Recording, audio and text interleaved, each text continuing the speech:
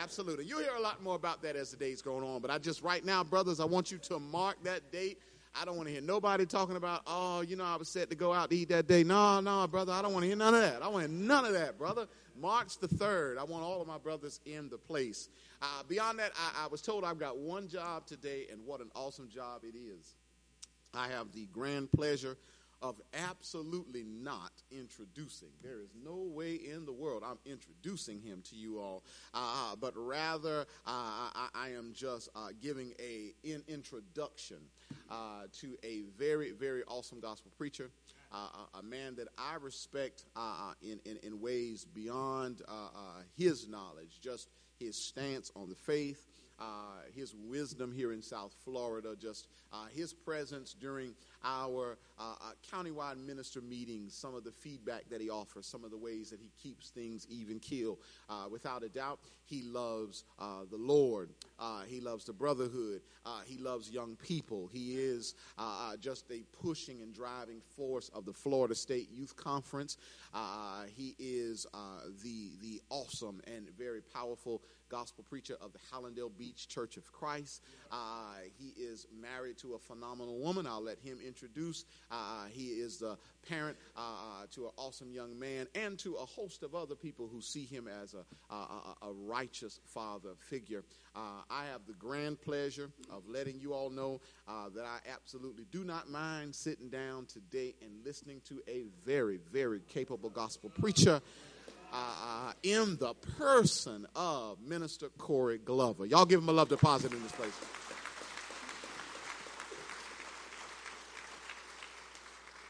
Brother Glover, you want me to tell you what I'm going to do?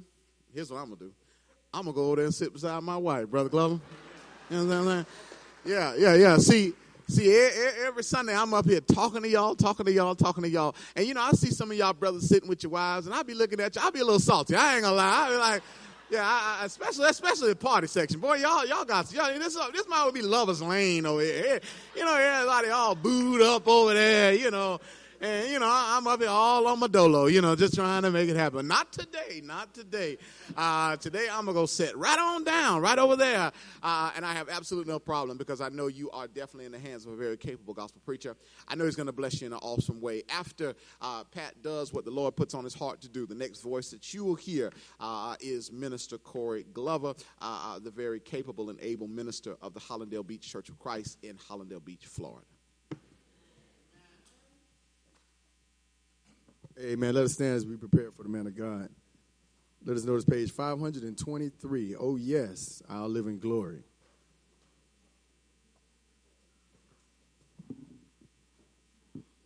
(523). I like to stay here longer than man's allotted, well and washed up, well of life's uneven. Well, but if my Savior calls me to that sweet home on high, I'll for in glory by and well, oh yes, I'll live in by the end. I'll tell and sing love, sing them there on high. Where there with my dearie, and there is no more to you. Well, Lord, now living by the end, where I want to be of service along this pilgrim, well, and lead the to you, Jesus, it is as fervent. When as day by day I travel, I'll keep him ever. Well, in glory. Oh, yes, I live. Now living by the end, I'll tell and sing love, sing them there on high. And there with my dearie, then there is no more to you. Well, oh, now living by the end. Well, the end I know is nearing. By faith I look up, well, to yonder, since the burn, no, it is the land of endless, where I'll cling to him forever and look beyond the well, and you know in glory. Come on, church. Well, oh yes, I live in, now living by, yeah. You know I'll tell and sing love, sing them there on high. And you know they're with my dearie, and there is no more to you. Well, oh, now living. Come on, church, y'all sound good. Oh, yes, I live, now living by. You know I tell and sing love, sing them there on high. And you know they're with my dearie, and there is no more to you. Well, oh, yes, I live in glory. I live in by, in by.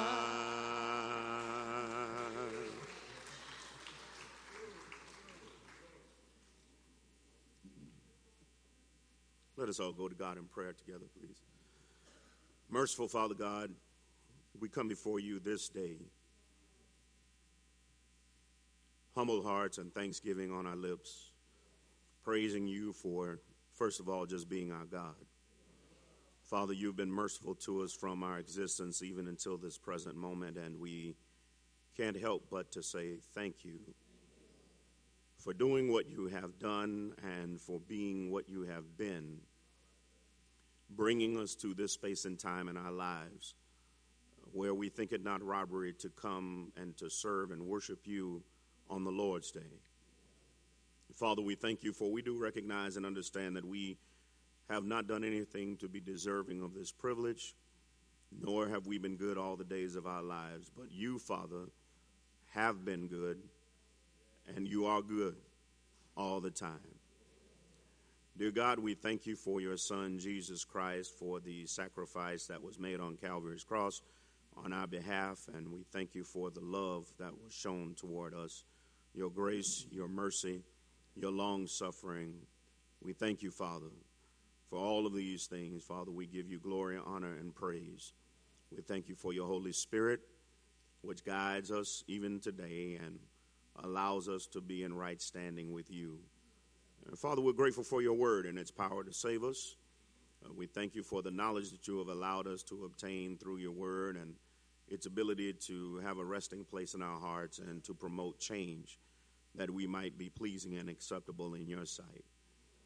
And Father, as we stand here today and as we all come together to worship you, to give you what you deserve, we also are mindful of the man of God that you have placed in this house.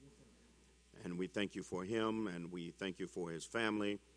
We thank you, Father, for the work that he has done and the work that he has on his heart to do in your name in this part of your vineyard. And we thank you for all of those who work with him and those who are laboring with him and those who support the efforts that are being done to your glory and to your honor. And we pray, Father, that in all these things we would always seek to be so careful as not to praise ourselves, but, Father, to give you all the glory, honor, and praise that you so richly deserve.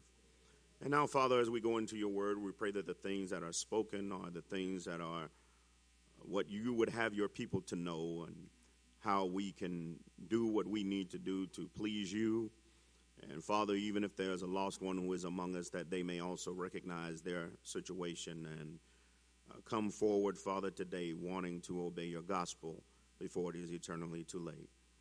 We thank you for this privilege. We thank you for this opportunity.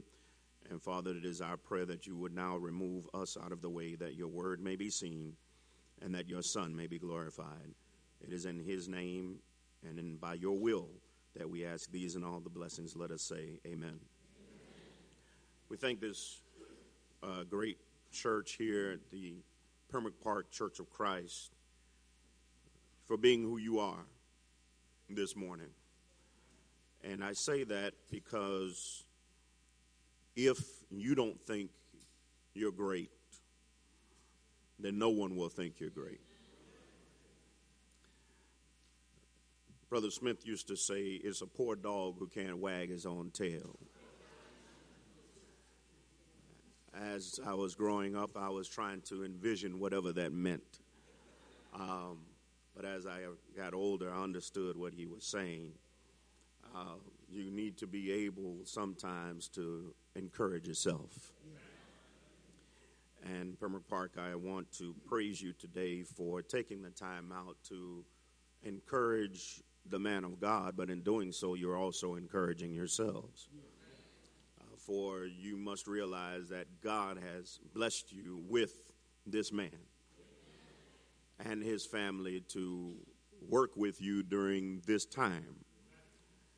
You may think that there's somebody else better, but I want you to understand that God has the man that he wants to be here at this time.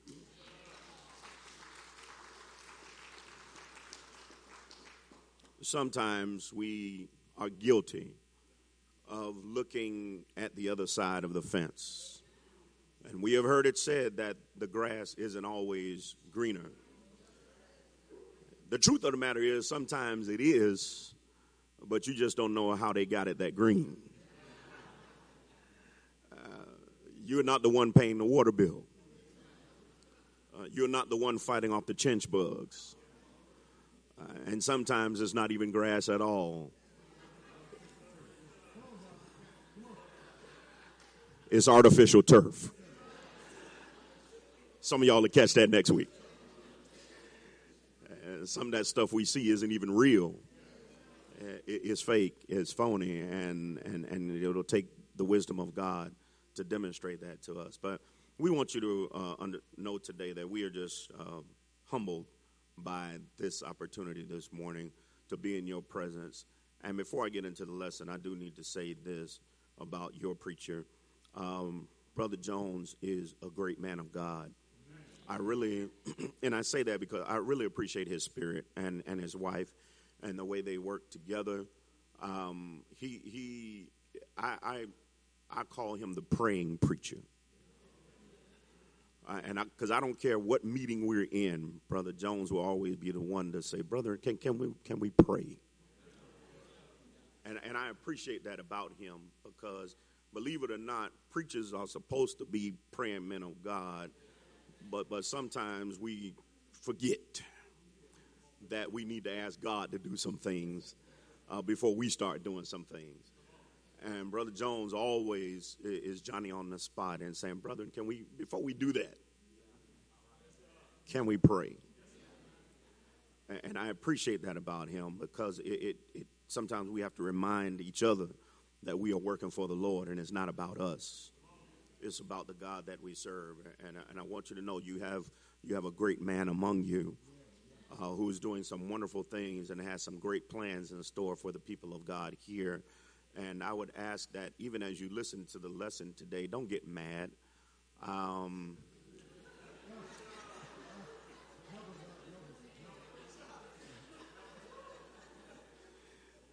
just trying to set y'all up. Just don't relax. It's going to be all right. God is good.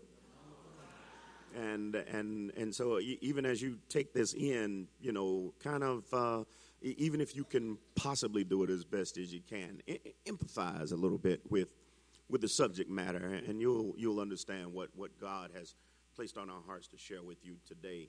The lesson is taken from the book of Numbers. As you turn there, we'll give you time to go to Numbers chapter 11, because we understand some folk don't go to Numbers. Some of y'all used to play the numbers, but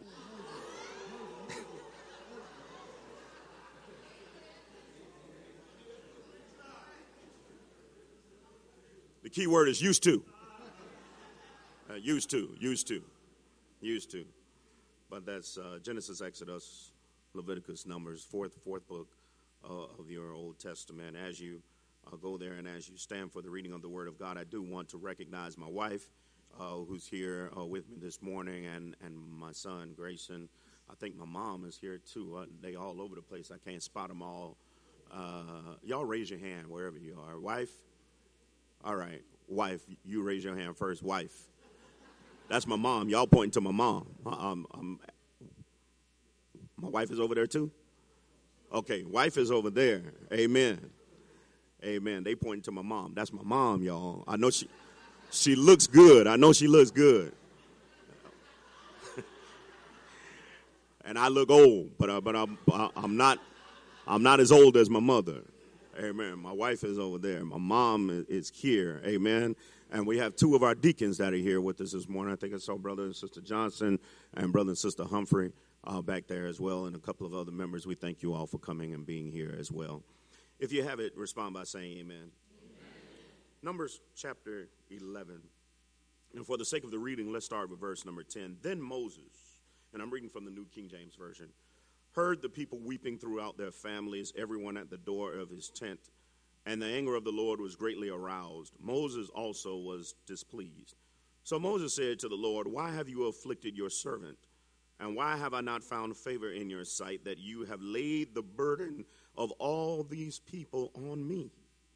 Did I conceive all these people? Did I beget them, that you should say to me, carry them in your bosom as a guardian carries a nursing child to the land which you swore to their fathers? Where am I to get meat to give to all these people? For they weep all over me, saying, give us meat that we may eat. I am not able to bear all these people alone, because the burden is too heavy for me. If you treat me like this, please kill me here and now. If I have found favor in your sight, and do not let me see my wretchedness. So the Lord said to Moses, gather to me 70 men of the elders of Israel, whom you know to be the elders of the people, and officers over them. Bring them to the tabernacle of meeting, that they may stand there with you. Then I will come down and talk with you there. I will take of the spirit that is upon you, and will put the same spirit upon them, and they shall bear the burden of the people with you, that you may not bear it yourself alone. Tell your neighbor he can't do it all by himself. You may be seated.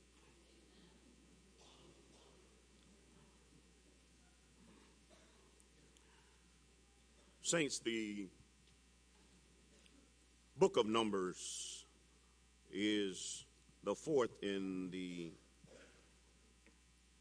5 books of the Pentateuch that are attributed to the writing of God's prophet Moses. Numbers, it is said, is sometimes called the book of wanderings, for it is in Numbers that we find that the children of Israel should have been able to receive the promises of God in about 11 days, and instead it took them 40 years. It is here in the book of Numbers that we find several times that even Moses' leadership was challenged. His position, his anointing as the man of God was not appreciated by God's people. Here we find, even in this census, that the Bible shares with us that there are about 600,000 men, not counting the women and children, of this particular congregation of God's people. Can you imagine the great responsibility that was on Moses' head at this time? The sleepless nights, the thoughts that must have been going through his head. Because even if you go back to the book of Exodus and you remember even in his selection process, how he looked at things and said, God, can you choose somebody else? This is even before getting knee deep into the situation. He already kind of realized, I don't think I'm fit to do this thing. But now, church, he's in it. And he's in it up to his eyebrows. Because not only does he have some people who have come out of Egypt who understand where they've been and where they're trying to go, but he's got some other folk who didn't necessarily come with them, who've been born as Johnny-come-latelys. And the Bible calls them mixed, a mixed generation of people. And so he's got some older folk, he's got some middle-aged folk, and he's got some young folk. And they all think differently. But he's trying to make sure that they all get to the same place. This land of promise, this land that flows with milk and honey that God has promised to them. Some of them were there when the original promises were heard and made. They understood God has planned this for us. But then there are those who were not there to receive the actual word from the Lord. And so they've heard it from generations past. There are those who are saying, you all have been talking about this for a while, but I haven't seen any evidence of this promise that you all are talking about. And so, in other words, you've got some wartime folk. You've got some millennial folk. You've got some Generation X folk. And they are all there together in one congregation of about 2.5 million people. And Moses is God's man for the time. Moses, a man who God called the meekest on earth. But let me say this while I'm talking about Moses being meek. Don't get meekness confused for weakness. Because Moses was the same man who rose up and killed a man. Y'all didn't read your Bible. Sometimes we think being meek means being weak, but you got to understand he's got strength, but it's under God's control. And so the man of God has strength, but it's under God's control. But it doesn't mean that he doesn't every now and then get angry. Amen. It doesn't mean that he doesn't every now and then get upset about the lack of commitment from God's people. And so God's people are now in complaining mode, and they are murmuring. Amen. And so God's people are saying every day and every night, we want something to eat. And not only just something to eat, because God had been feeding them, but they had decided, we're tired of this thing called manna. We're tired of coriander bread. We want some meat. We need some meat. Amen. They wanted, some of y'all like chicken. They were tired of the biscuits, in other words. And now they wanted some meat. We're tired of this bread. We understand that God has supplied this for us, but we're tired of what God has supplied for us, and we want something different. Isn't it like God's people sometimes to forget that God has been blessing them the whole time in their pursuit of something different? God knows what we need before we even ask for it. But I want you to hear the words of these people. Now, if you have your Bible, I want you to follow along with me. This narrative gives insight to the mountainous challenge of Moses' leadership of God's people. Their murmuring had resulted in God raining down a consuming fire among them until Moses prayed to God on their behalf. Isn't it interesting that they were upset with Moses, but it was Moses who had to pray for him? You need to understand the relevance of the man of God. Goes beyond just him standing in the pulpit and preaching to you. He's the man that needs to be there to pray for you. He's the man that needs to be there to intervene when God is raining down challenges upon us. It is the man of God who has the close relationship with God to say, God, please have mercy on your people. Some of you might remember, matter of fact, in the next chapter, you might remember when his brother and his sister went against him, when Miriam and Aaron went against him, and Miriam was stricken, amen, with leprosy. It was Moses who had to pray for her. And they were upset with Moses, but Moses was the one who had to pray for them. And so the thing is, the man of God is so important in the plan of God that we should not think it robbery to pray for him. We shouldn't think it robbery to salute him for his work's sake. These people, according to Deuteronomy chapter 8, had nothing to complain about. I said they had nothing to complain about. And yet they found a reason to voice their displeasure based on the disillusion of a glorious past. They began to speak about the good old days. Now, some of y'all raise your hand if you know about the good old days. Church, they literally started saying, we remember when we ate freely in Egypt. The good old days. We remember when we were in Egypt, man, we got to eat whatever we wanted to eat. But they forgot that in Egypt, they were slaves. And if you were a slave, you didn't get to do anything freely. I wish I had a church just then. You weren't able to do anything freely. But they weren't able to do anything or get anything freely. They remembered about the fish in Egypt, but they forgot about the fish that went upside their head. They remembered about the cucumbers, but they forgot about being conquered. They remembered the melons, but they forgot about having masters. They remembered eating leeks, but they forgot about the lashes. They remembered eating garlic, but they forgot about the government. They remembered the onions, but they forgot about being oppressed. Sometimes we glorify the good old days, but we forget the good old days weren't really that good. God had given them bread that they didn't have to work for, and now they were tired of not working for bread that they didn't deserve. They say, we don't want that anymore. We want some meat. They want to, not only meat, they wanted meat cooked. Amen. They were placing orders to God.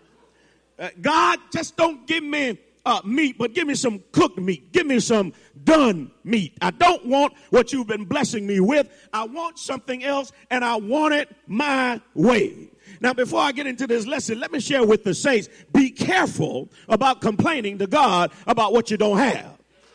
God has blessed you with too much for us to be complaining about what we don't have. If you remember just yesterday, you didn't have 2 nickels to rub together. Now you got 2 dimes. Thank God that you got dimes instead of nickels. Remember, just yesterday, you thought nobody loved you, but now today, you have plenty of people who show you love all the time, but they're not the ones who you want to love you. Lord, make him love me. Well, maybe he just ain't the one, honey. I wish I had a church just then. Back in the day, they said if you can't be with the one you love,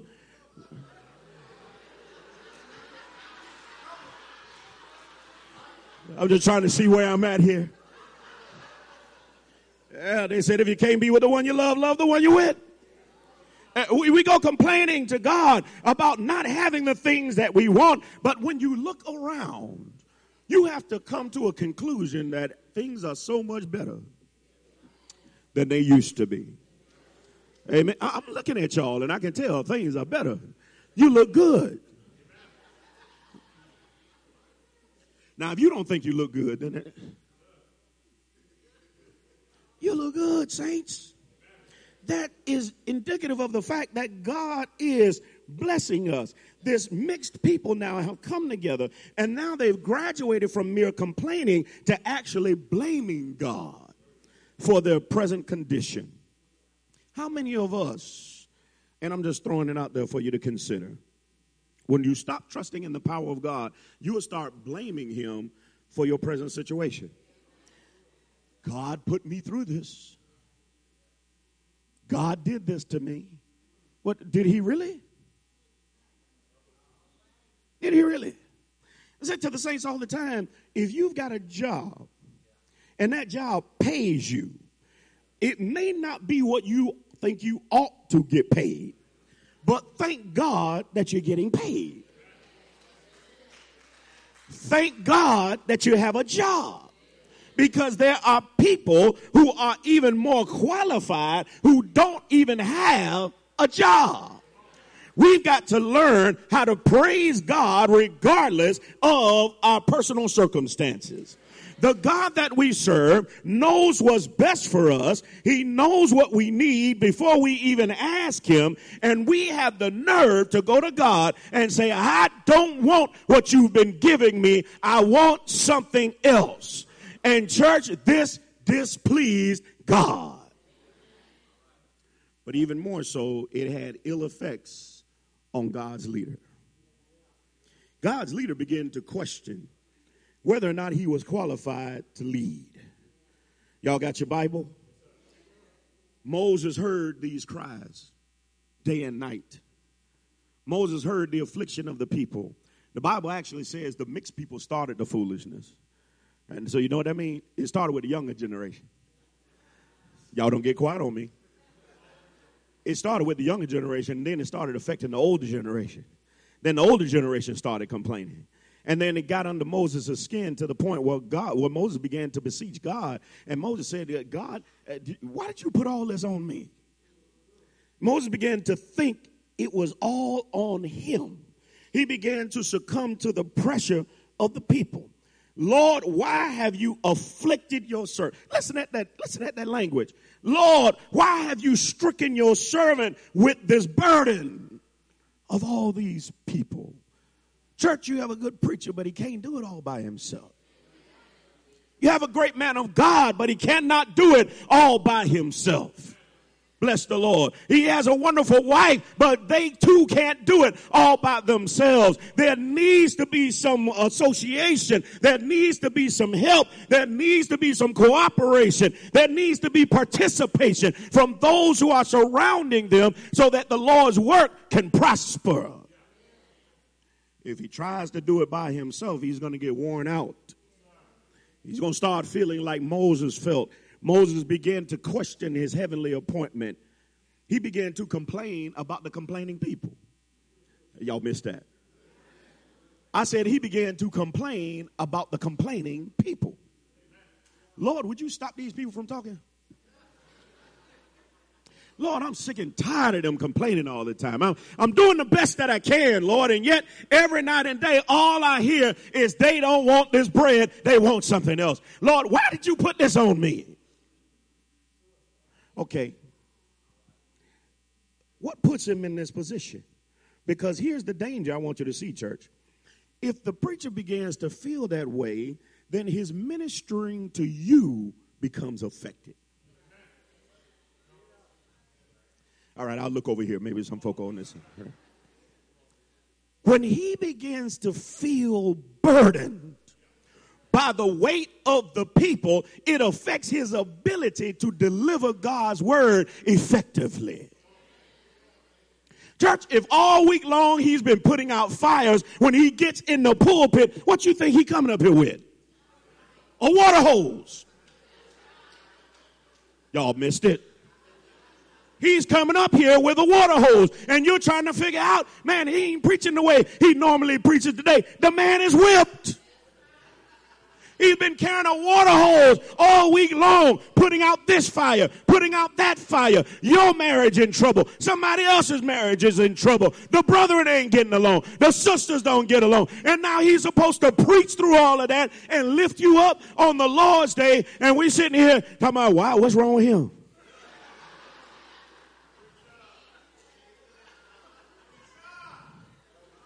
What's wrong with him? He was preaching mad today.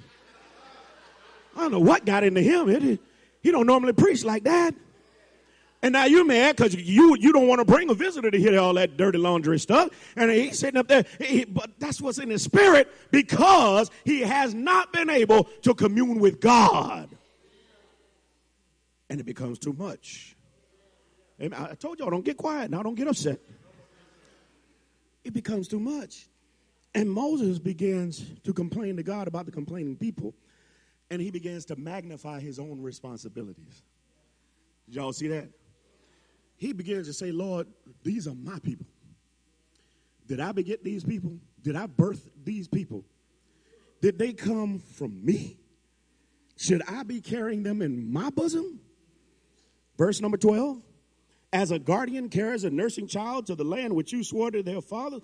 Lord, I know what they want, but where do I go to get what these people want? They want meat. And Lord, I don't have it. All right, saints. Tell your neighbor, what do you do when the preacher can't help you?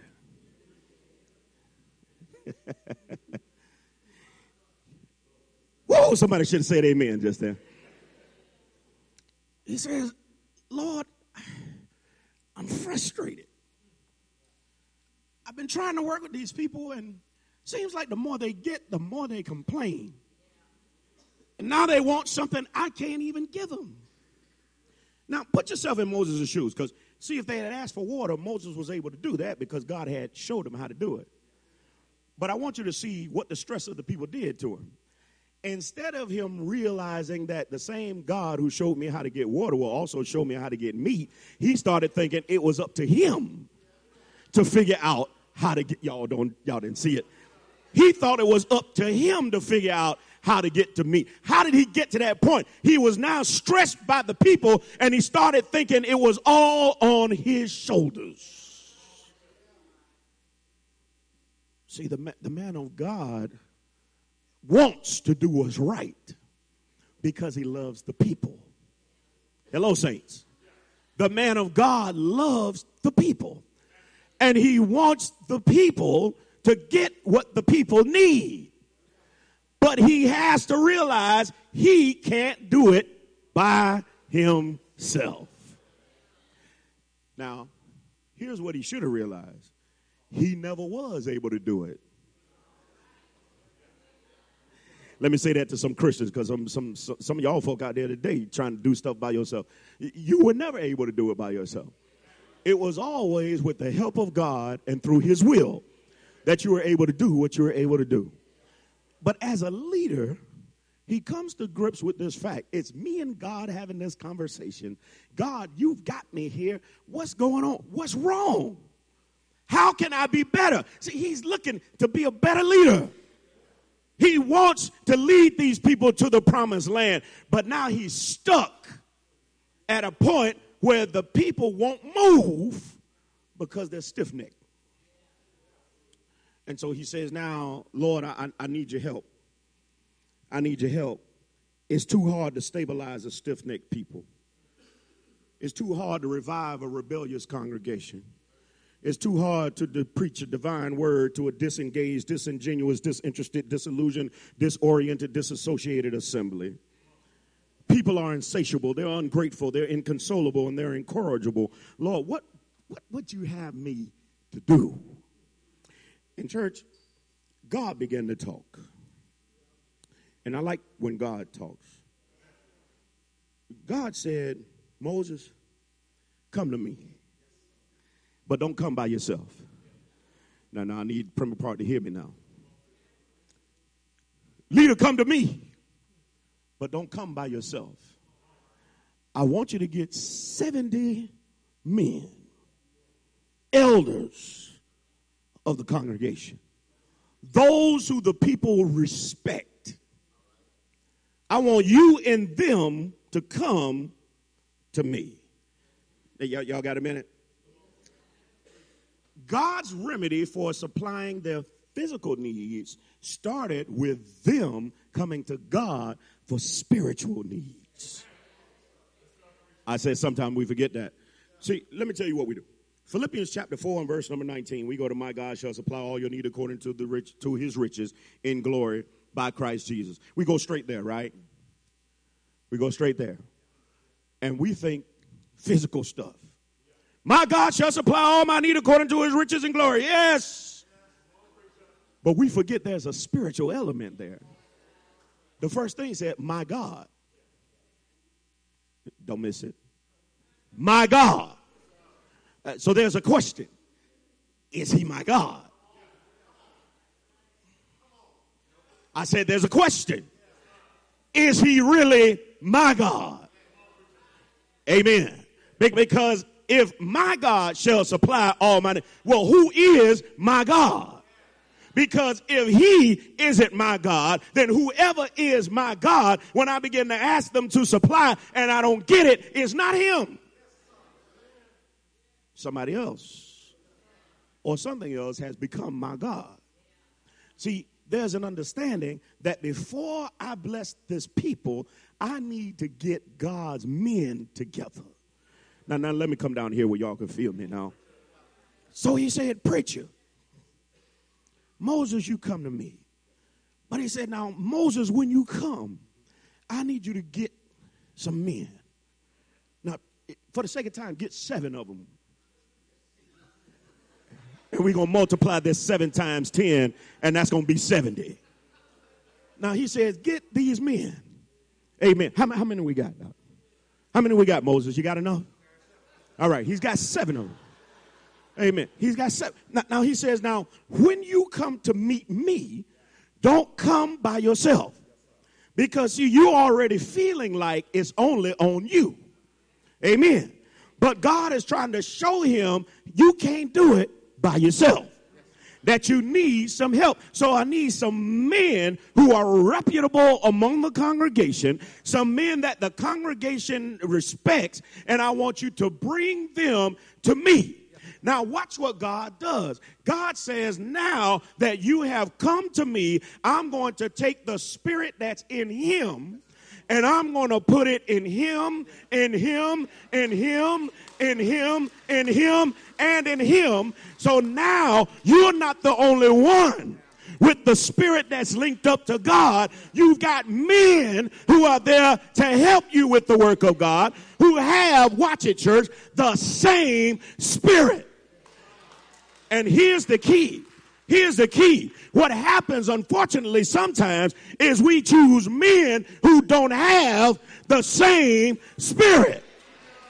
And so what we end up having is this man's got his own agenda. He's got his own agenda. He's got his own. The preacher's got his. He might have this man who's dedicated with him, but then everybody else is going in different ways.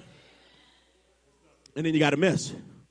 And then you say, but we got leaders, but they don't all have the same spirit. See, God said, bring them to me, and I will take your spirit, and I'm going to put it in all of these men so that when the congregation sees these men, they will see the same spirit that they see in Moses. Amen. Pembroke Park, do y'all see that? Amen. Thank you, gentlemen. He says, now, I've got you, and I've got, watch this, church. I think it's about verse 21. There were 600,000 men on foot. 600,000. Now, we think we got big congregations. Some folk. 600,000. Out of 600,000, give me 70. Now, you mathematicians, y'all go ahead and do the ratio. In other words, the Lord says, I don't need everybody out front. Yeah. The Lord said, I don't need everybody out front. Amen. But who is out front, I need them to have my spirit. Let me go over here. The men who are out front need to have the same spirit as the man of God. Amen. Because what they represent is a microcosm of the congregation. So that the congregation will now follow their lead, bless the Lord, and it won't all fall on Moses. Because he can't do it by himself. Did y'all see it? He has a wife.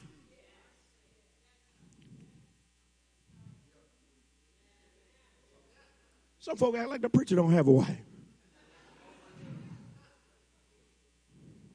He has children. They require attention. Say amen, Sister Jones. She wants some honey time.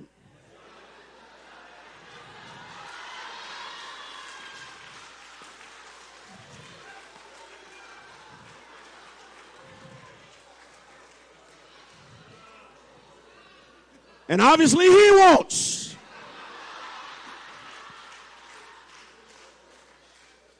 And they need time to enjoy each other. When he is able to enjoy his wife, you will see the sermons will be phenomenal.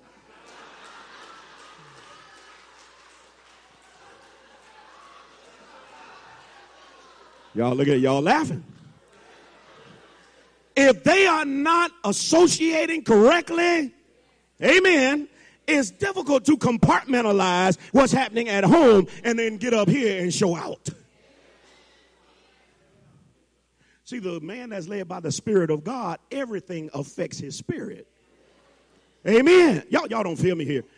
See, some guys can turn it off and on because they ain't led by the Spirit. They led by the act. They're good actors. Y'all got quiet on me. You got some folk, they can act it out. And so they can flip it off and on like this because that's his acting. But when you're led by the Spirit of God, everything that's happening in his life affects his spirit. And so when he and the wife are connected, he is free now to speak the truth in love. Because he knows he's got somebody at home that supports him 100%. Now, if his kids out there on the street, he don't know where they are. He don't know what the wife is doing. And now he's got to come on up and try to feed the flock. It's going to be some issues. See, every now and then, those 70 have to take some stuff off of his shoulders. Because just like they want to go on vacation with their wives, guess what he wants to do? Man, why they getting quiet on me in here? Just like you all want to take your children to Disney World, guess what he wants to do? Oh, the preacher guy, look at that. He got pictures of he in Disney World on Facebook. He's supposed to be here with us. You got your pictures on Facebook. His children can't enjoy Disney World because he's the preacher? Why y'all getting quiet on me in here? You sure? I mean, he got to watch everything y'all do. Y'all all overseas and all on cruises and everything like that. That poor preacher, he still got to be here because I got to preach to y'all. And if I'm not there, the church going to shut down. No, man, there are men who are full of the Spirit who ought to be able to take on some of that work so you don't have to do it all by yourself. Can't do it by himself. Bless the Lord. And I'm just talking about his family. I ain't even talking about all the other stuff he's responsible for. But just in keeping up with his family. Because, see, here's what, not you all, but the non-discerning saints, here's what they will do. They'll be the first ones to start talking about his wife and his children don't act right.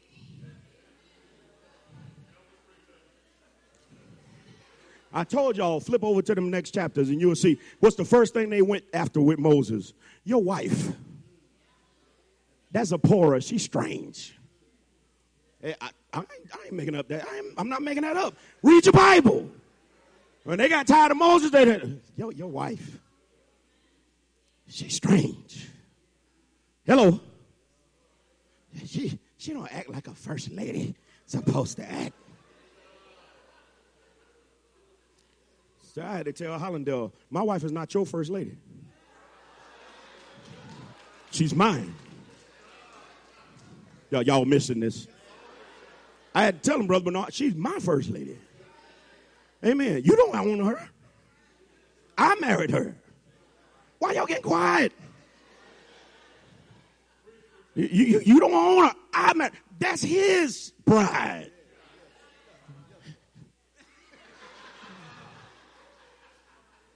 It's not your job to keep tabs on Sister Jones. Amen. Sister Jones went out there, got her degree and everything. Praise God. Thank you for it. Amen. Well, everybody should be saying, oh, that's a great accomplishment. But you know you have folk in the church. What she need that for? She need to be at home with them children so he can be out here with us.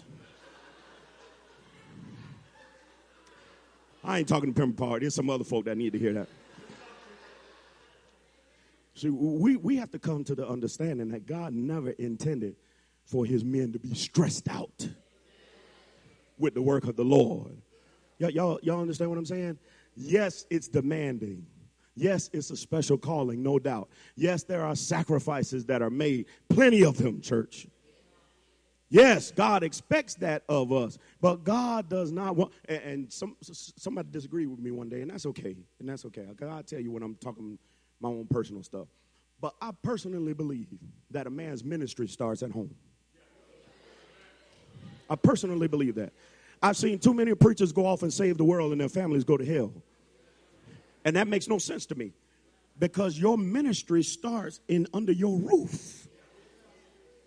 And the man of God has to make sure that his wife and his children are walking in the paths of righteousness. Now, everybody understand when folk get grown, they do what grown folk do. We understand that. That's not what I'm talking about. I'm talking about as they are coming up, they need to be brought up in the nurture and in the admonition of the Lord. And if they decide to do the prodigal son thing, that's on them. But the man of God needs to be there so that his children don't have a bad reflection of the church. Too many ministers' children hate the church. Y'all heard what I said? Hate the church. Because they feel like the church took my daddy away from me. He didn't have time to spend with me, but he was at your children's basketball game. Y'all see what I'm saying? He couldn't come to my graduation, but he was at everybody else's graduation. And that's how they see it. And so they grow up having resentment toward the body of Christ. But there needs to be an understanding. That man makes some choices. And the idea I want to present to you today is, brethren, sisters, let's make his choices easier. Amen? Let's make his choices easier. God gave Moses the help that he needed. And God even said in verses 23 through 25 of the text, let me hurry up. Has the Lord's arm been shortened? God says, I'm not insufficient. I have all sufficiency, and I can supply all of your needs. I can make sure your bills get paid. I can make sure you go to work. But I do need you to understand that there are things that you must do and must share the responsibility so that the congregation's needs are met. Now, here's what it says, church, to us. It's too hard for the man of God to pay his bills, go to work, train up the children, satisfy his spouse, take care of his parents, take care of his own health, consider his obligations to the church, go to your graduation, go to your courthouse, go to your divorce proceedings, help counsel you, help counsel your children, help you through sickness, preach your funeral, help you through death, help your betrayal, help your disobedient children, help your troubled loved ones, carry the burdens of the church, have cantankerous Christians, counsel missing and malcontent members. It's too much to have him out there trying to fix your car, amen, trying to pick you up for church, trying to take you to the hospital, trying to make sure that your bills get paid, trying to help your financial situation, trying to do the benevolence, trying to do the evangelism, trying to do the edification. Amen. I ain't even finished yet. It's too much for him to try to do all that. And then he's got to come. He's got to preach and teach Sunday school. He's got to preach worship service. Sometime if ain't nobody else here, he has to lead the song. He has to lead the prayer. And if he's not the one that's got to lead it, he's got to choose the brethren to do it because the brethren who are supposed to do it aren't here in place. Bless the Lord. And then he's got to reprove, he's got to rebuke, he's got to exhort with all long suffering and doctrine. He's got to preach the word, be instant in season, out of season. He's got to be watchful, endure affliction, do the work of the evangelist, love the Lord, sacrifice his time, minister the word, edify the saints, pray for you, prepare for you, serve you a great meal every Lord's Day. And then you want him to be on fire each and every Sunday. And if he's not, we want to get rid of him.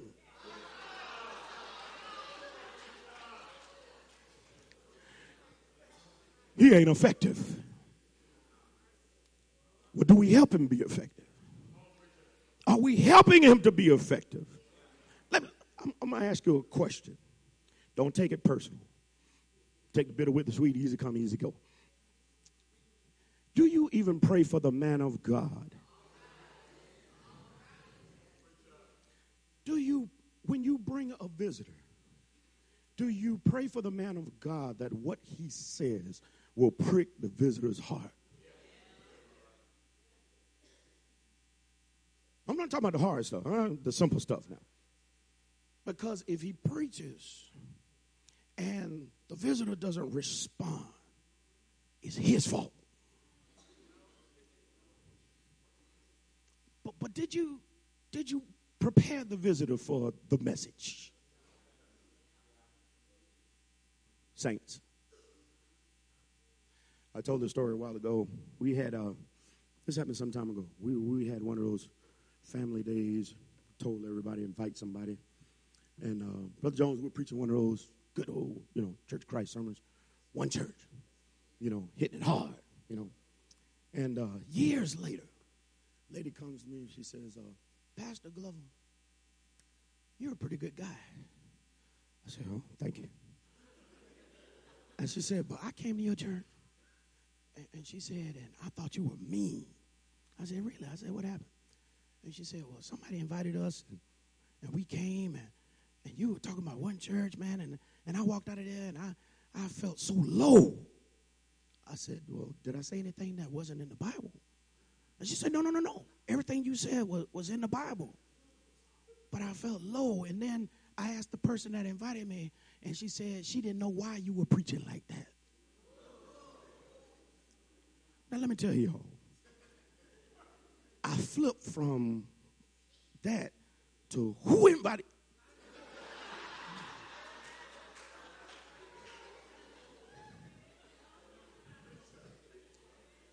And I had to catch myself and bring it back to case in point. And I said, well, it was a doctrinal sermon. You understand the difference between doctrine and tradition and blah, blah. And she said, no, I get it. She said, and being on this, I was on a community board. And she said, being on this board with you, I see you're a really nice person. You're really good. I said, yeah, we didn't mean any harm by it. I said, but if I said anything that wasn't in the Bible, then I would hope that you would bring it to me. She said, no, it was all in the Bible and everything. And I respect what you all believe. I appreciate that. And so I said, good. And now back to this person that invited you.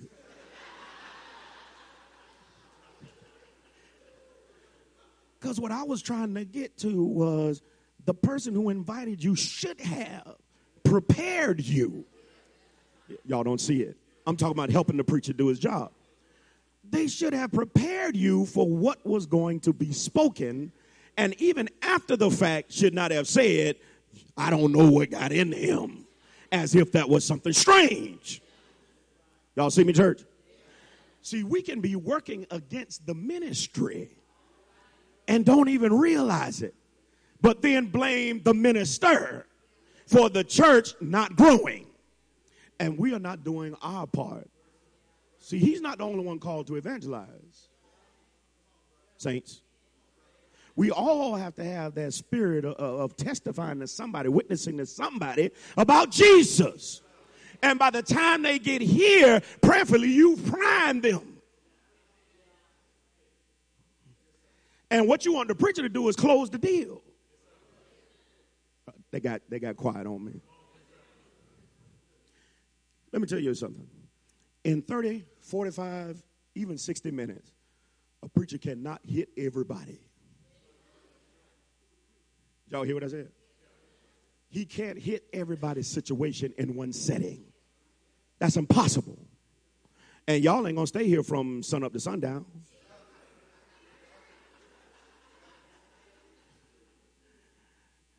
So what you're trying to do is to make sure that the man of God is so in tune with the needs of the congregation that those needs are being met so that when they come here, what you receive is the word of God.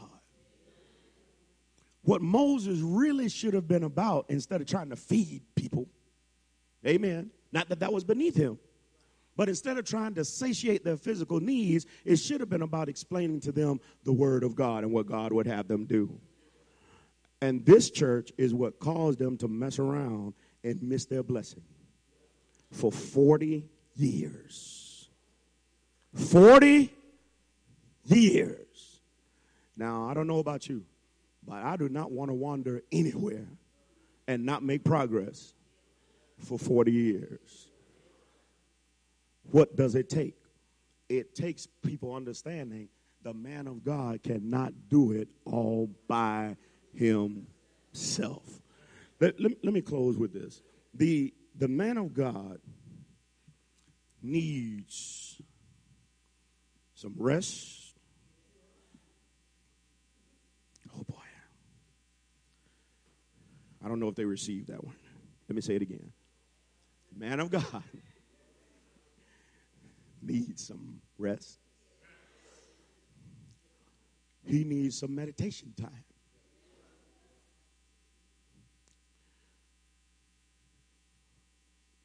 Brother Jones could probably testify to this. Some of the best stuff, quote unquote, that you can come up with in your personal study is when you're not even looking for it. Y'all all right? I said when you're not looking for it. You might be thinking of something else and you read a passage and it's because when the Spirit is working with you, the light bulb comes on. And it can be something that you've read over and over and over, but that particular time, the Spirit is operating. And you say, oh, wow, that's good right there. That's a good point. And it blesses him. And he, in turn, wants to take that blessing and then bless you.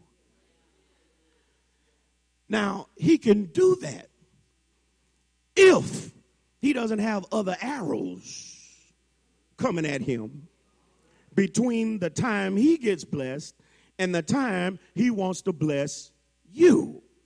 Some folk, I don't know who's going to accept this.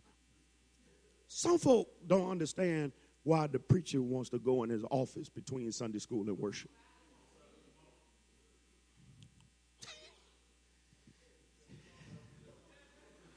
You know why? Because some folk don't understand that he's trying to get his mind right. And they will come between Sunday school and worship. Brother John, this week, they about to turn my lights off. Brother John, I need you to talk to my husband because he ain't acting right. Brother Jones, I don't know what you're preaching on today, but can you say something about man being the head of his wife?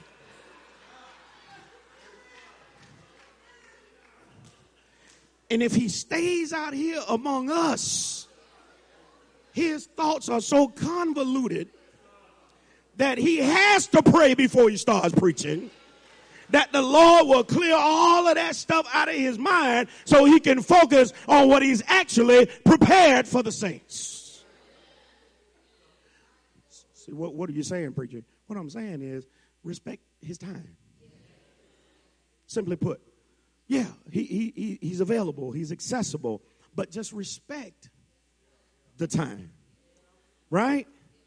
Y'all follow what I'm saying? I hope y'all getting this. Don't get mad at me. Just respect the office for his work's sake. Listen, I didn't plan today to get into what all his role is, because prayerfully you understand that. But if you want the preacher to really flourish, and here's why I'm saying this, because, and I said this to somebody a while ago. I said, look, man, when you go off, we go to any lectureship, you know what they ask you? They don't ask who is your song leader.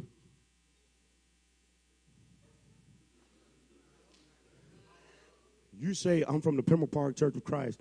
They don't say, oh, who your deacon down there? You know what they ask you? Who's your preacher?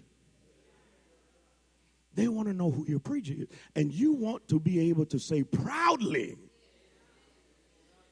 Brother Kevin Jones.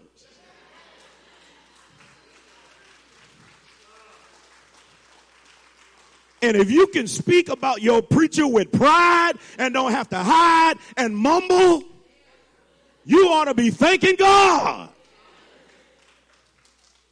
Some folk, well, we in transition right now. But filling in every now and then is brother. When you know that he stands on the word of God, that he is faithful to the church, the Lord, and his family, he's not bringing you all to an open shame. He ain't got stuff all on the news. Amen. And folk understand he's respectable and he's honored in the community and by the church here. You ought to be thanking God we have a great man like this.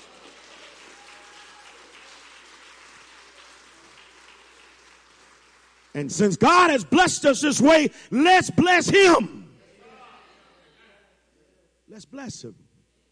Amen. Because see, it doesn't take anything away from you to bless God's man.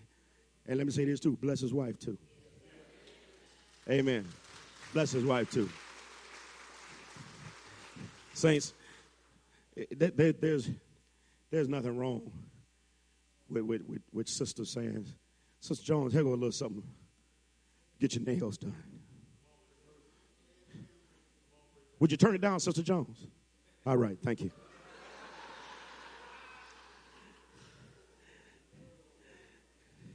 There's nothing wrong with you thinking about them when you're doing your thing, when you're doing your stuff, because I want you to understand they're always thinking about you. A preacher worth his salt is always thinking about the people, the congregation, what he can do to make the congregation better, what he can do to advance the cause of Christ, what can he do even as he's reviewing what has been done. He's trying to assess whether or not that's still effective or do we need to change things a lot. That's always on his mind. Let me tell you something, it's hard to even get a good night's sleep because your mind is constantly doing this, trying to think what can be done better. And so he's motivated by his love for the Lord to make you a better people. Amen? So watch this. As he stands in the gap between you and Jesus Christ and the Godhead, you want him to be in position to be able to pray. Amen? You want him to be in position to be able to intercede on your behalf. You want him to be able every now and then, if he has to stop doing what he's doing and pray with you right then and right there. Amen? Now, what am I saying to you? If you look at the pattern of Jesus, the closest man to Jesus, y'all about to go to sleep on me, should be your preacher. Now, if you don't think that's heavy, y'all looking at me, church? That's a heavy responsibility.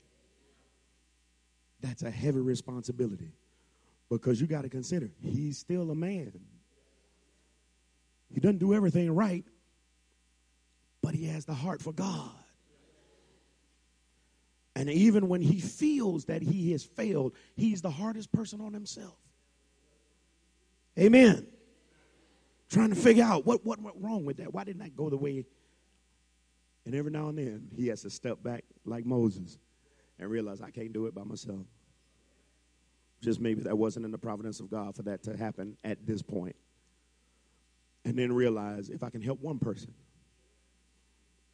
Amen, saints. If I can help one person, then I'm doing what God has commanded me to do. Now, consider this. Those of you who are not members of the Lord's church, I want you to realize something. Jesus left men in place to carry on his work. He prepared men to carry on his work. One such man was Peter. And I want you to see something in Peter, and I love him using him in this vein because Peter was outspoken. Peter was every now and then upbraided. But one thing Peter had that other guys didn't have, Peter had enough faith to try it. Y'all remember when everybody was in the ship? And it was about the fourth watch of the night, and they thought they saw a ghost. Jesus said, "It's me." And Peter said, "Lord, if it's you, let me come." And the wind is boisterous, sea is raging, and it's raining and everything and storming. And Peter got out of the ship and began to walk to Jesus. And the thing is, he walked on water. Now, I don't know how long he walked on water, but he walked on water. Nobody else can make that claim. Now, we'll knock him down. Oh, but he sunk. That's y'all negative thinking, folk. But consider, he had to be out there on the water in order to sink. And when they got back on the ship, Jesus said, "Oh, ye of little faith," talking directly to Peter. See there? He had little faith. But now let me ask you, if he had a little bit, what about all the other boys in the boat? that never got out the ship. If Peter had a little bit and it let him walk on water, then that means those other fellas had. Y'all got me? See, here's the thing we got to recognize. The Lord does not require us to be perfect as we define perfection. He does not require the man of God to be perfect. He requires him to strive for perfection. And so don't sit there and nitpick him. Oh, he didn't say that right. That was the wrong scripture. Some of us, boy, we hard. And we've never stood before even two people. So I got my glasses off so I can't see any of you clearly. We've never even tried to teach a Sunday school class, but we want to tell the preacher how to preach.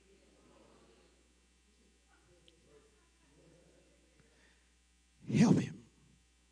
Amen. Support him. Because when other folk come in here, visitors come in here, they are watching how you react to your preacher. Some folk won't obey the gospel because of how we have traditionally treated our preachers in the Lord's church. Because where they come from, I ain't got to tell y'all what they do, where they come from. And then we get here, he ain't nobody, you just a man like me. Put his breeches on one leg at a time, just like me. I told the church at home, I said, the difference is when he put his breeches on, he going to visit the sick. What you doing? He's putting his on at 3 o'clock in the morning when somebody has passed away. What you doing at 3 o'clock in the morning? Hello? And so we got to get out of this whole, he just a man like me stuff. He is a servant of the Most High God. Amen? Amen. He's a servant of the Most High God, and the way you treat him, God respects that. And if you mistreat him, God sees that too. And God will deal with us if we start mistreating the man of God. But let me end on this. Those of you who are guilty distance away from Jesus, I want to encourage you to come back by way of repentance, confession, and prayer. If you're out there today and you just, preach, I just need to be a better encourager of the preaching of the gospel of Jesus Christ. I understand the importance of what this man is doing. Listen, church, you've heard it said. You probably heard folks say it, when presidents walk in and everybody stands up and they have, the fanfare and the music and everything going and everybody stands and all of that good stuff. And then we look at the preacher and folk go to sleep and folks start yawning and everything. And you know how it is, bro. We have a good song service and everybody stands up and everybody's excited and everybody's happy. And then as soon as the man called the first scripture,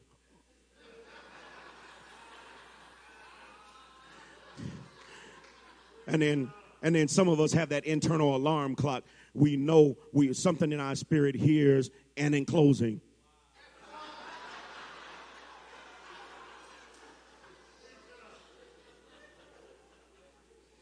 So y'all don't see what we see up here. Some folk got it set just like that. As soon as they hear in closing. And we devalue the importance of the man of God delivering to us what the Lord is saying. I want us to understand, church family, it's so important. His role is so important. Brothers, work with him. I say it again, brothers, work with him. If he's doing the will of God, work with him. Don't work against him. Work with him. Amen. And the congregation will see. Man, they're working with, they support him. And let me tell you, when you do that, you can keep the devil at bay. Y'all missed this. Let's stand. Let me tell you what I mean by that, and then we'll sing. Lord's will, if we see it. Tonight there's a big game going on, and y'all know about it. And the most amazing thing is how much credit Tom Brady gets, right? And right now he's getting all the credit because he's been basically the constant, behind this dynasty that the Patriots have created. But one stat that stood out to me, brethren, was the man hasn't been sacked in the playoffs. Wow. This entire playoff run, he has yet to be sacked, which tells me the real story, even though he's great, the real story is the men. Yes, sir. Y'all don't miss it. Yes, sir. Good the man. real story is the men who are blocking for him. See, for the preacher to really be great and for the church to really stand out, he's got to have some men who don't mind blocking for him. Y'all feel me? In other words, every little bit of issue don't need to cloud his judgment. There ought to be some men who can handle some of that stuff so that the preacher is clean. Yes, sir. They didn't see it. When Brady is finished, he still smells like cologne. His jersey is clean. Looked like he didn't even play. Barely broke a sweat. Hair still together.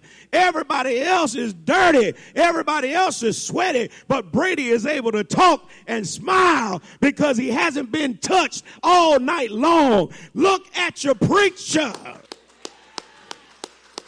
Don't make him get up here looking raggedy, looking hurt, looking disgusted, looking like he's been thrown to the ground 10 times. You want him to look good. You want folk to say, man, he don't look like he's been through anything. That ain't the truth. He has his own burdens. Amen. But man, if he can look like a lot of these burdens have been lifted off of him, and there are those who are helping him carry those burdens, he can do a tremendous job. And I want to say, in his case, continue to do a tremendous job because he's done a great job, church. Amen. He's done a great job. And the reason he's been able to do it is because the Lord put him here at this time. Amen. Whole lot of people could have been here. Yes, sir. Amen. Whole lot of people could have been here. Amen. Whole lot of people wanted to be here. Amen. A lot of y'all don't know that. Whole lot of people all over, man. What about that church down there in Pembroke, man? Don't they need somebody? Don't they need somebody? Don't they need somebody? They don't need you. Amen. I'm sorry. I'm just direct like that. I don't mind telling you. No, I don't think you need to come to South Florida. You already got some baggage. You don't need to be down here, Doc. You're too close to South Beach with your reputation. So you got to understand, everybody who can put a message ain't. And so when you have a good man like that, you need to praise God for him. Amen. And bless the church by inviting folk to come and hear the man of God, hear the word of God being preached. And you will see the church will continue to grow, will prosper, and you as an individual, being a part of God's people, will also reap the benefits. Amen? Amen. Read the rest of that story and you will find they got what they wanted. They got the quail. Amen. But some of them choked. Read the rest of it. Amen. The folk who didn't know how to handle it, they choked on it. So you got to be careful what you ask for and be thankful for what God gives you. Let us sing the song of encouragement. If you need to come to Jesus, come right now. Time is filled with swift transition. No heart of earth unmoved can stand. Believe your hopes on things eternal. And you should hold to my God's unchanging. And everybody ought to hold to his. Just hold on to my God's unchanging. And everybody ought to hold to his. Just hold on to my God's unchanging hand. And you ought to build all your hopes on things eternal. And won't you hold to my God's unchanging hand. Trust in Him who will not leave you whatsoever years may bring. My earthly friends forsake, God will now still more closely to Him. Everybody ought to hold to His hand. Just hold on to my God's unchanging hand. And everybody ought to hold to His hand. Just hold on to my God's unchanging hand. You ought to build all your hopes on things eternal. And won't you just hold to my God's unchanging. And everybody ought to hold to His. Just hold on to my God unchanging. And all my brothers ought to hold to you. Just hold on to my God unchanging. Where you ought to build your hope on things eternal. And won't you just hold where to you, my God.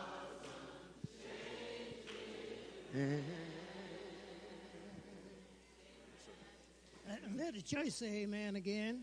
Amen. We thank Brother Glover for a wonderful message from the Lord.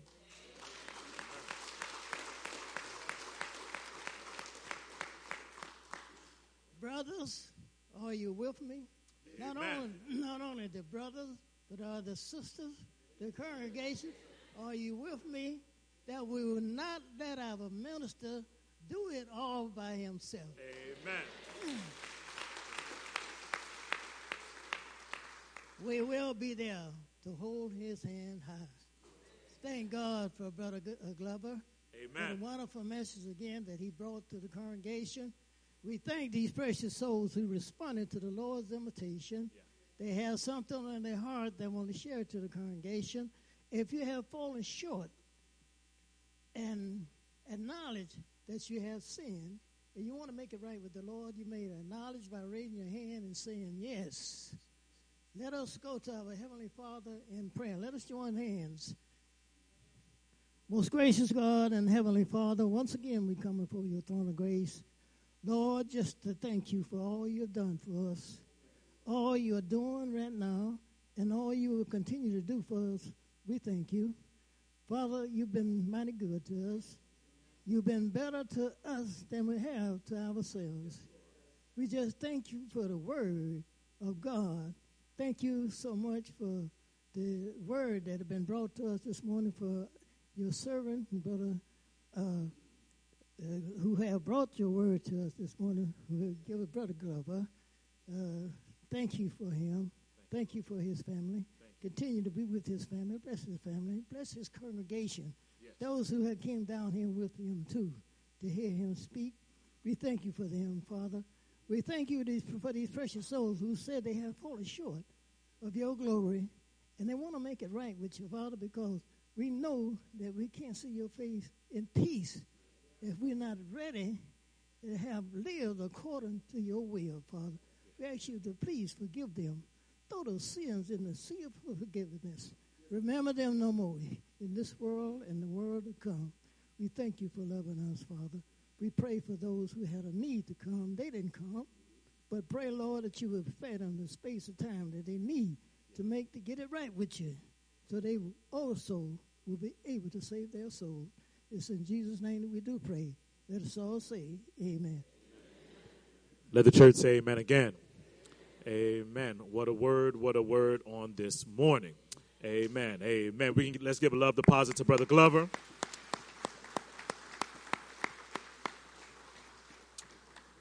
It is definitely our prayer that we don't just leave this place today saying what a word we heard, but it is our prayer that you have been transformed by the word and that you will do a better job. If you haven't been helping to make the preacher's load lighter, prayerfully you will leave today making up in your mind that you're going to do just that so the preacher doesn't have to do it by himself. Amen? I stand before you to read the prayer request. I ask that when your name is called, you please raise your hand or stand that the church may acknowledge you. Sister Irene Howard as well as Jalea Jones, they're coming and requesting prayers on behalf of Sister Iva Hamilton, who is in the hospital at this time. So let's please pray for Sister Iva and also prayers for Sister Linda Webb as well. Brother Britt comes requesting prayers for himself and family for spiritual strength. He's thanking God for being his Savior from his sins. Sister Britt requesting prayers for spiritual strength. Royston Small requesting prayers for themselves for health. Says he recently had a stroke and is in the hospital, so praying at this time. Patricia Liverpool requesting prayers for traveling grace and health. She's asking that we bless her mother, her 5 children, and her mom will be taking care of the kids while she's having surgery. Gordon Shinda requesting prayers for spiritual strength. Sister Fairclaw requesting prayers for family for traveling grace. She's also requesting prayers on behalf of Danny Houston and his mother. Says they met on this morning and he asked for prayer. Sister Irene Hansford requesting prayers for her husband and children for guidance. Sister Clayton requesting prayers for herself and family for traveling grace and health. It says, please pray for my health and for my children and my grandchildren who are traveling on today. Sister Frazier requesting prayers on behalf of her on behalf of her family for spiritual strength and praying that God will heal her husband's body. Sister Margaret Francis requesting prayers for herself and family for spiritual strength and job. Sister Joseph requesting prayers for herself and family for spiritual strength, good health, and asking that we pray for Denzel, Delroy, and Alfred. Vivian Stanley requesting prayers for traveling grace. Sister Jenny comes requesting prayers for herself, family, and friends. She's asking that we pray for her sister for a while she's at work and at school. Sister Charlene Clark requesting prayers for spiritual strength. She's asking that we pray for all the inmates in the Glen Federal Bureau prison. And Clody Jocelyn is requesting prayers for her father with spiritual strength and health. Crystal, her daughter, to overcome being bullied in her last year of high school, and prayers for Sean to focus. These and I'll be definitely remiss if I didn't say this. I want to thank God for allowing my baby girl Addie to see 5 years of life today. Amen. My baby girl. Boy, these kids growing up so fast. I say, Sister Brinson must be getting old. She got grandchildren that's old.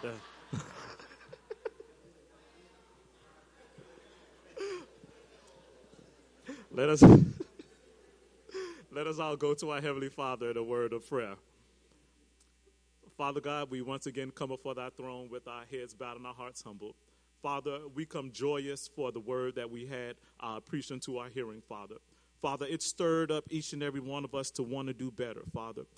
Help us to write that word on the tables of our hearts, Father God. Help it to take up root within our heart and help us to be a better Christian, Father God. Help us to look out for the man that you have placed here, Father God. Help us to do whatever is in our power to make his load lighter, Father, whether it be cooking the meal, Father, coming to cut his grass for him, whatever it is, Father, help us to just do our level best to take care of the angel that you have placed here, Father God, because he has truly been a blessing over these 5 years, and Father, we want to take care of him and hold on to him as long as you would have us, Father God.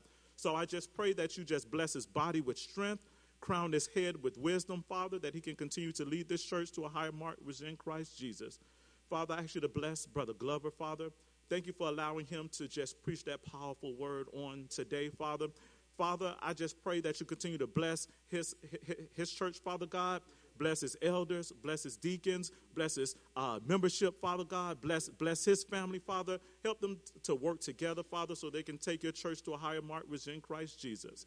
Father, many people made prayer requests on this morning. Father, you know what they stand in need of before they knew it themselves, Father. I ask that you just bless them the way that they need to be blessed, Father. I just pray that you bring comfort to the ones who are going through the hour of bereavement, Father. Bring ease of pain to the ones who are going through their sicknesses, Father God. I just pray that you look down upon us and just bless us all the way that we need to be blessed, Father. I just pray that you continue to watch over us and keep us. For us in your Son, Jesus' name we pray. Let the church say amen.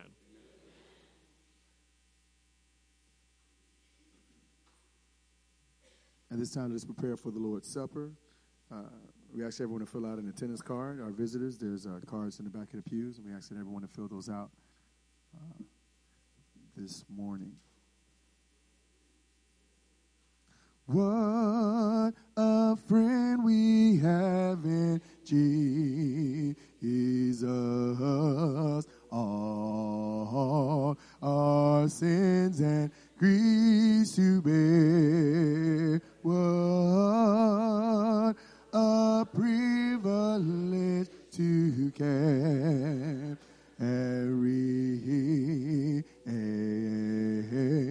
everything to God in prayer. Oh, what peace we often forfeit.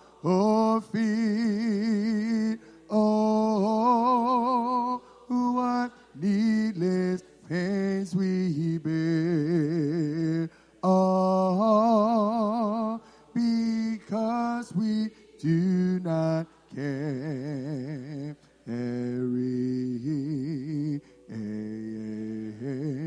everything to God in prayer.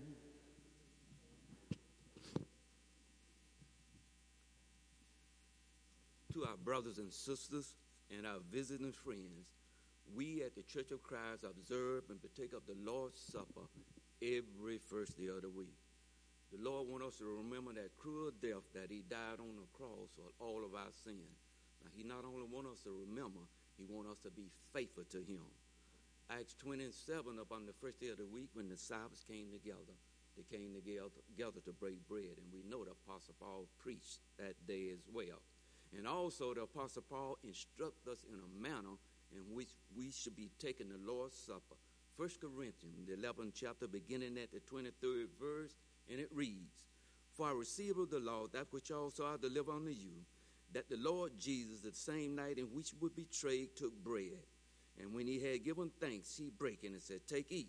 This is my body which is broken for you. This do in remembrance of me.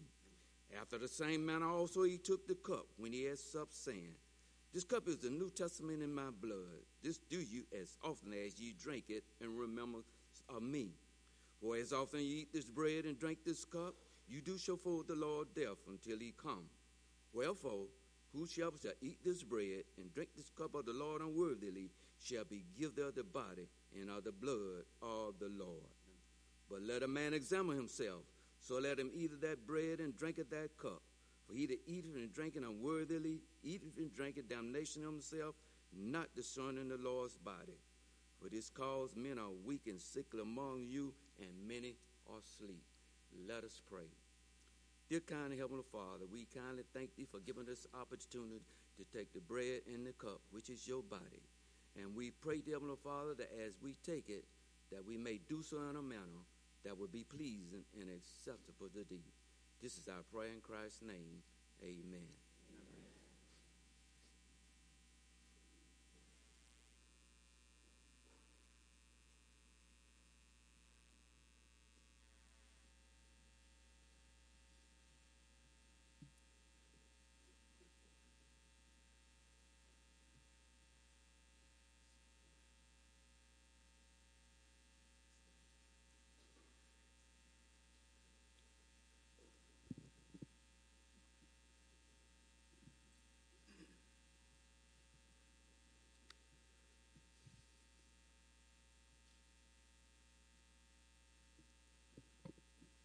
I'll be reading to you Mark, the 15th chapter. Immediately in the morning, the chief priests held a consultation with the elders and scribes and the whole council. They bound Jesus, led him away, and delivered him to Pilate. Then Pilate asked him, "Are you the king of the Jews?" He answered and said to him, "It is as you say." And the chief priests accused him of many things, but he answered nothing. Then Pilate asked him again, saying, "Do you answer nothing? See how many things they testify against you?" But Jesus still answered nothing, so that Pilate marveled. Now at the feast, he was accustomed to releasing one prisoner to them, whomever they requested. There was one named Barabbas who was chained with his fellow rebels. They had committed murder in rebellion. Then the multitude, crying aloud, began to ask him to do just as he had always done for them. But Pilate answered them, saying, "Do you want me to release to you the king of the Jews?" For he knew that the chief priests had handed him over because of envy. But the chief priests stirred up the crowd so that they should rather release Barabbas to them. Pilate answered and said to them again, "What then do you want me to do with him, whom you call the king of the Jews?" So they cried out, "Crucify him." Pilate said to them, "Why? What evil has he done?" But they cried out all the more, "Crucify him." So Pilate, wanting to gratify the crowd, released Barabbas to them, and he delivered Jesus after he had been scourged him to be crucified. Then the soldiers led him away into the hall called the Praetorium. They called together the whole garrison, and they clothed him with purple, and they twisted a crown of thorns and put it on his head. He began to salute him, saying, "Hail, King of the Jews!" Then they struck him with a reed and spit on him. Bowing the knee, they mocked him and worshipped him. And when they had mocked him, they took the purple off him and put his own clothes on him and led him out to be crucified. Then they compelled a certain man, Simon, a Cyrenian, the father of Alexander and Rufus, as he was coming out of the country and passing by, to bear his cross. And they brought him to the place Golgotha, which is translated place of a skull. Then they gave him wine mingled with myrrh to drink, but he did not take it. And when they crucified him, they divided his garments, casting lots for them to determine what every man should take. Now it was the third hour, and they crucified him. And his inscription of his accusation was written, "The King of the Jews."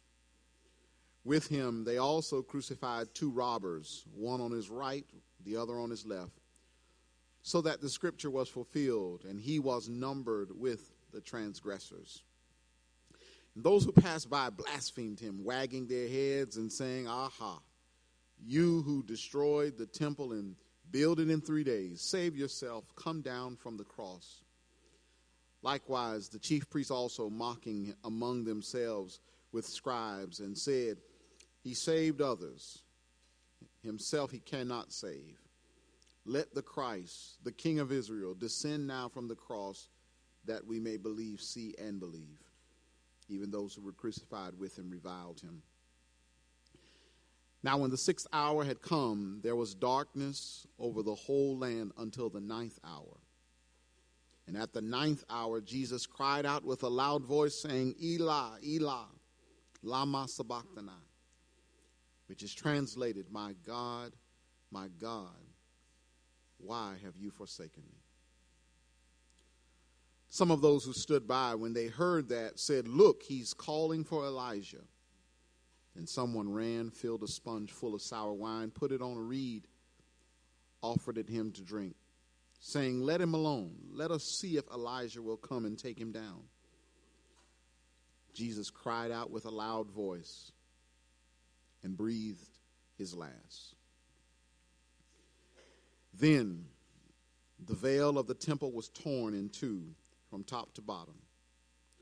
So when the centurion who stood opposite him saw that, he cried out like this and breathed his last. He said, "Truly, this man